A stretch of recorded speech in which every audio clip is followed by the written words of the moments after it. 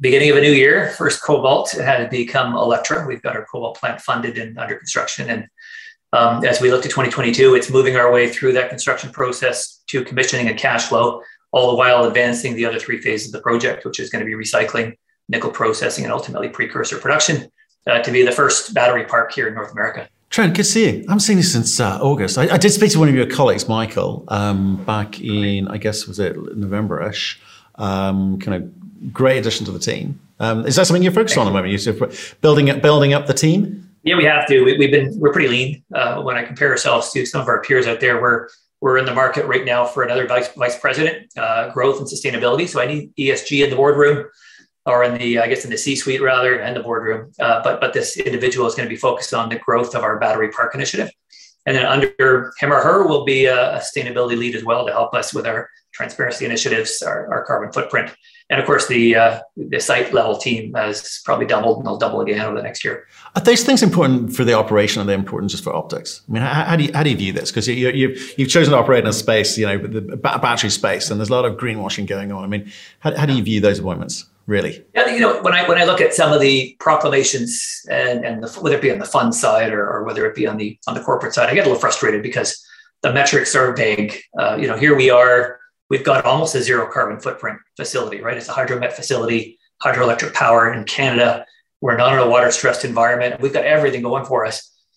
We're not making these grand statements because we don't really know what they mean yet. This year, we've got to start on a few initiatives. Clearly, if we're going to be delivering to the auto supply market, the downstream market, we've got to certify our supply chain because we're going to start with Cobalt. So that's easy to do, if you will, to trace the product. Carbon footprinting, we're going to take a stand this year. So I think it's important. But the industry is still pretty mature. It's still a bit of a Wild West. Yeah, I kind of agree with that. I don't think there's a kind of established metric in place to sort of judge yourself by, for sure. Well, Trent, I wanted to catch up because I think you had a good year last year. You kind of take this the right way, sort of punching above your weight in the sense that you're playing with the big boys without necessarily having the team to, deliver that. Right. But that's changing. And I saw that with Michael and some of the conversation we had there. And it's changed, obviously, with recent announcement with Glencore, 5-year cobalt tolling contract. So why don't we kick off and maybe talk about some of those moving parts, which are, solidifying or confirming your ability to operate and talk to people like this. So what was the Glencore deal? Yeah, well, I mean, the Glencore deal specifically on the Cobalt plant, because we had two streams going on last year. One was execution on the plant the Cobalt strategy that everybody knew about. And then behind the scenes was this formulation of a broader strategy, which I really couldn't talk about until we had that initial step de-risked. The Glencore deal is the first of a few contracts we're going to have out there. We're going to be producing 5,000 tons of cobalt in a sulfate product starting at the end of this year. So into 2023, we'll ramp up. Glencore is going to be tolling 1,000 of those 5,000 tons through us. And the opportunity there for us to work with the world's largest cobalt miner, they are now on the downstream. They're now facing the battery market with us. And jointly, we're going to be able to market the Electra product in Canada as the greenest, or one of the greenest, certainly, cobalt products in the world, and try to get that premium in the market that we believe exists with the Umicore's Kokkola facility. And so there was a strategic reason we want to do that. The rest of our product is going to be placed with the downstream OEMs. But I think the Glencore as a first step will help us because they've already got the global book. They've got the relationships, and we should yield some benefits for the rest of our book on that deal. Okay, and then talk about the other 4,000 bucks. What's happening with that? Yeah, we're close, sorry, I guess. 4,000 tons, I would say. 4,000 tons, yeah. I mean, so it's 5,000 in aggregate. I mean, ultimately, we'll be upsizing. We made a decision to upsize the plant to 6,500. So that gives you, I guess, an indication of our confidence in the book and in the demand for cobalt sulfate in North America and beyond. I'd say, look, I would hope it's Q1, but it's hard to predict because the OEMs really control the timing on these things. But Michael Insulan out of Europe has been leading the charge. We could sell all of our product. Truthfully, we sell all of our product, tomorrow to metal traders who will then just take it and sell it on themselves. I think our shareholders and my board want us to enter into direct relationships, be part of that supply chain.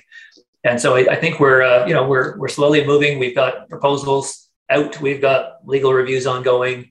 It's just a question of when we can have a meeting of the minds here to announce at least one OEM contract here in the first half.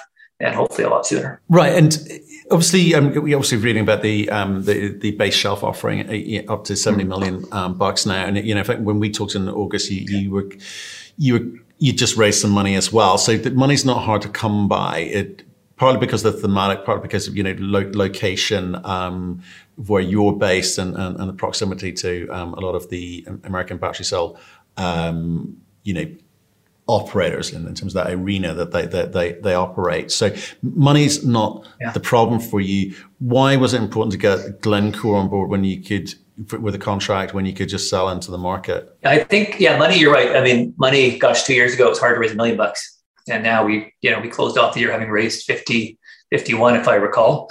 And so, putting a base shelf on there, it's just prudent, right? Fiscal management. We're spending, look on that, by the way, Matt, we're spending about 1.3 million a week right now, if I were to average out our spend in the refinery. So, over $5 million a month being invested in the cobalt plant. Yes, we've got, 61 million CAD in treasury, another 10 million from government coming. So we're in good shape, but our ambitions are going to take us beyond that. But this is the year we grow up as a company. And so we've gone from raising 1 million to, needing to raise a lot more, but you got to time that obviously with the market. And so Glencore is part of a broader strategy. We are buying, currently we're buying a big portion of our feedstock from Glencore IXM.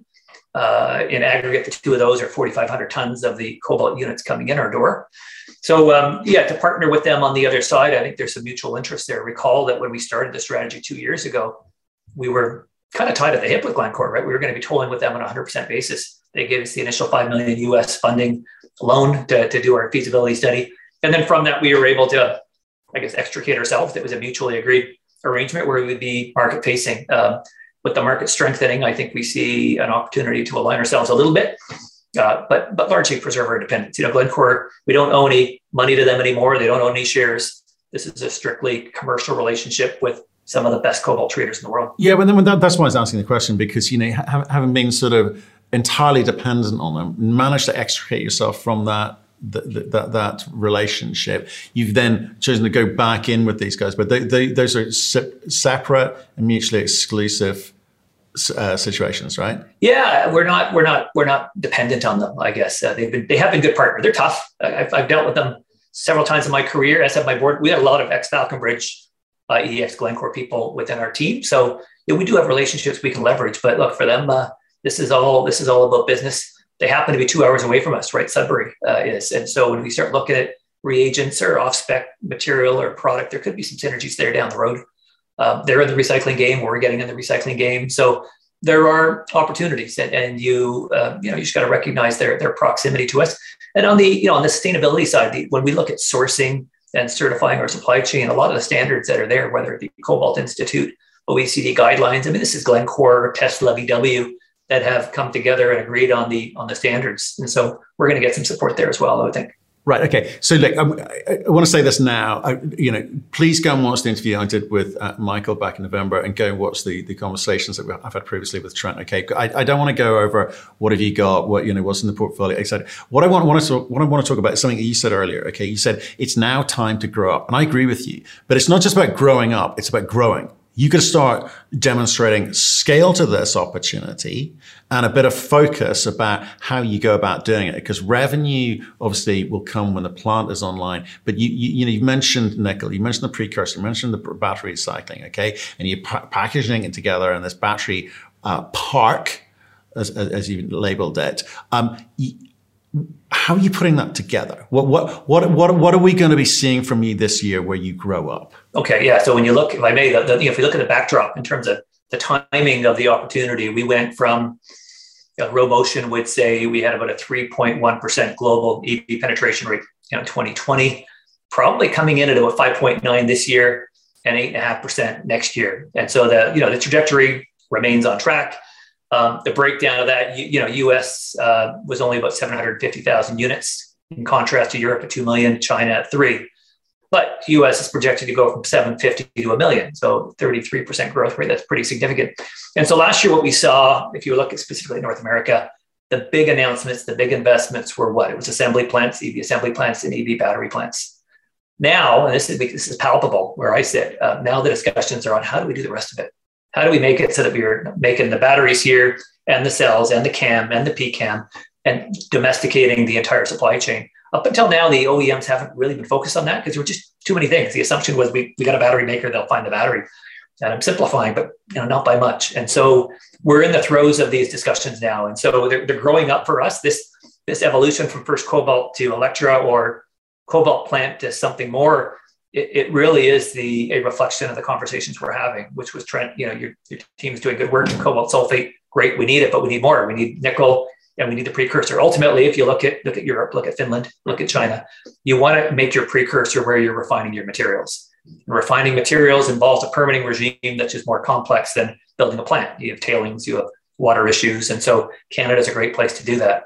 And so from our permitted site to be able to do cobalt, you have to do recycling. That just kind of comes with the ecosystem. To bring in nickel, and we're 2 hours from Sudbury, one of the biggest nickel belts in the world.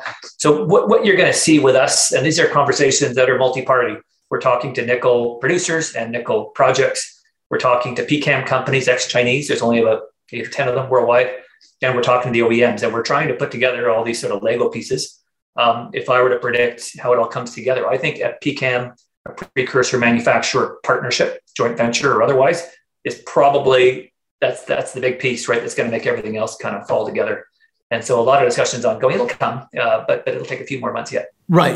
There's a lot of different processes in place and in play there. And I think for your shareholders and anyone looking at this fresh is saying, well, right, we're having to try and understand a multitude of different processes, potential revenue streams, and how these things join up. And I think you too, there's a degree of you're learning on the job a little bit with this. You are hiring the right people now, but you are kind of learning on the job about the processes. I come back to my original question, which is, how do you get the scale to this thing? Because being able to have a nice, small, perfectly formed package, which there's nothing wrong with, is great. But I'm looking for scale in terms of intent. I'm looking for scale in terms of returns. I'm looking for scale in terms of contracts that you are looking to get in place. And with OEMs, how do they start? What do they need to see you as a serious partner? Yeah.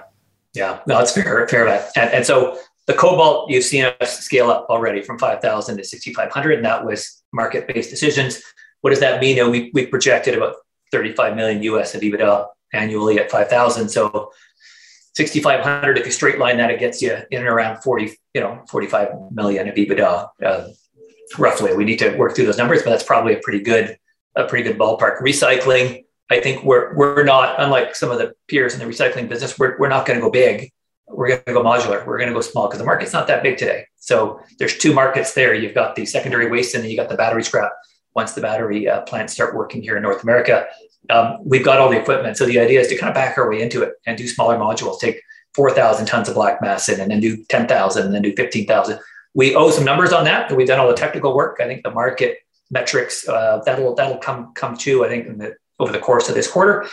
But you're right. The other 2 pieces is it's more of a stretch. Nickel is big, right? I mean, if you look at 60 million to build a cobalt plant, a nickel plant's going to be, I don't know, 300, 400 million. So that's a big lift. And how that comes together, I go back to the PCAM plant. If we get a PCAM partner that's going to come in and co-locate on our massive permitted property, some of those pieces will start to fall together. So I would say the recycling is proximate. The recycling, the nickel rather, and the PCAM, we're still looking probably 3+ years away. We will be doing a battery park study. So, we'll have some numbers to share.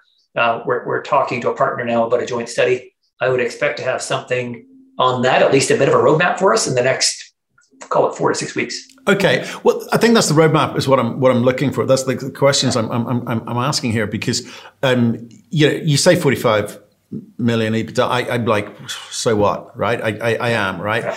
But if you're saying it's a stepping stone because it establishes a process for us, it gives us the credibility to do what we want to do, and then we can easily scale from there, right? That's fine. And whether it's JV through industry partner, through strategic partner, through finance, however you intend to do that, that's fine too. So, but the roadmap kind of lays out to me.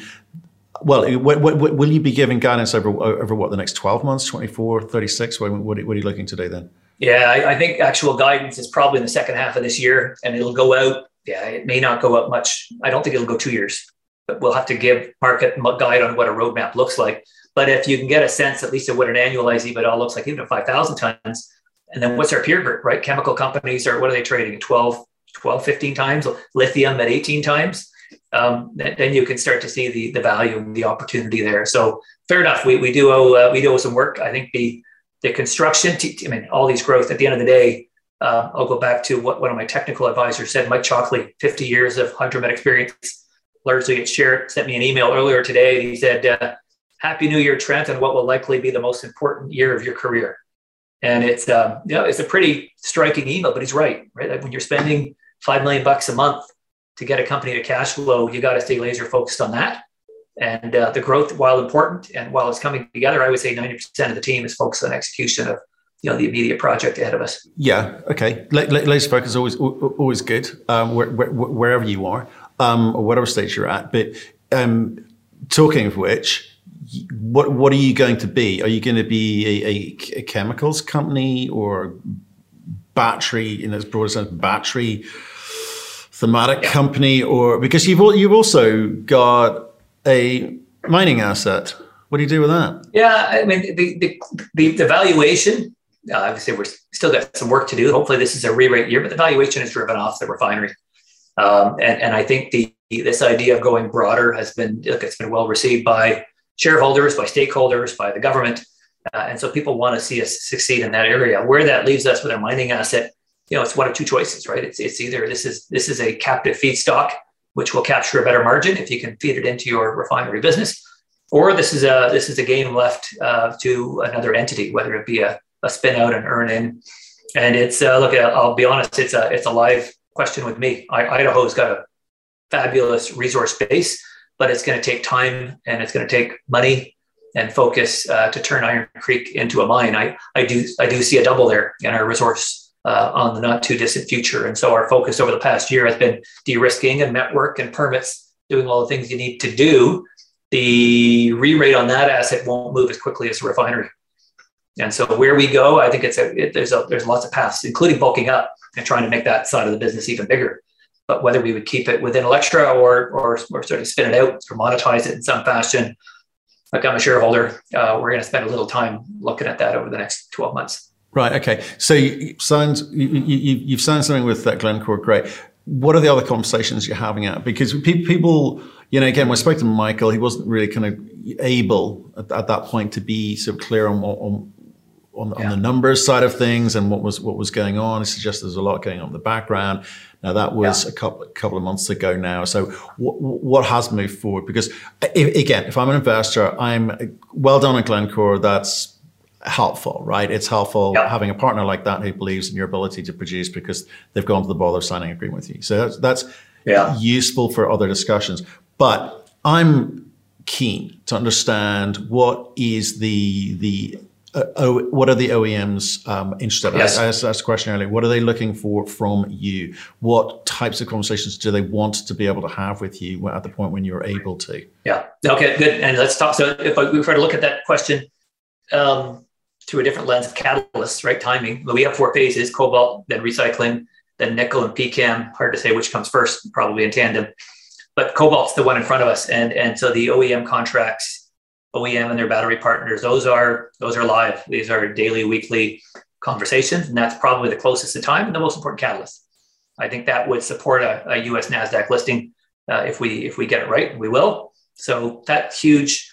The recycling one, I would say we've had inbound, and to be clear, we're on the refining end of the black mass, right? We're not shredding the battery. If we let other people do that, we've had 26 parties express interest in working with us, most of those inbound around the world, a lot of them North America. So I would say that's on hold. We're going to do a demonstration plant this summer.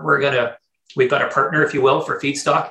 We're going to do a demonstration plant and demonstrate the quality of the product. And at that point, commercial discussions will resume. So we're not as focused on solidifying that supply chain until we've basically validated our technology.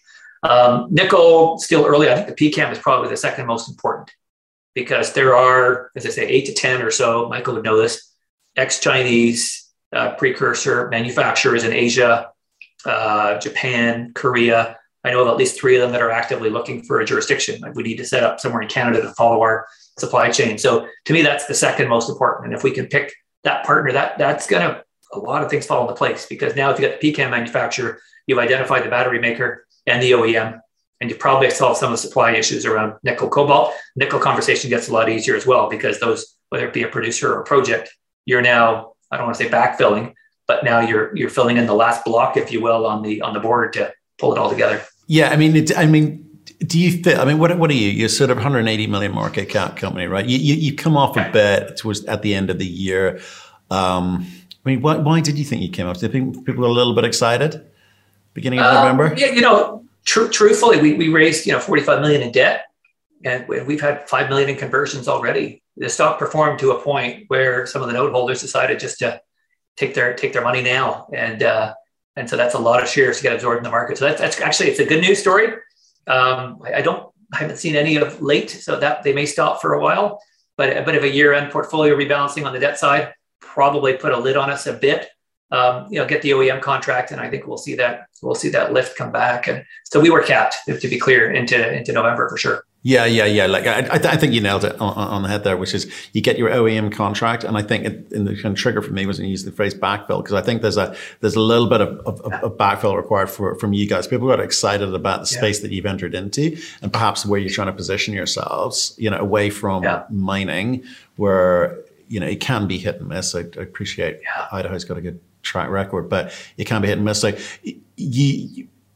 when do you expect to be able to talk about OEM contracts? Are we first half, second half? So if we were to talk on trend schedule, OEM contracts in Q1 is my goal, but I wouldn't maybe first half is a better way to manage expectations, just because I'm only half of that decision-making process. We are only half of that decision-making process, but OEM contracts, I think it's sooner than not.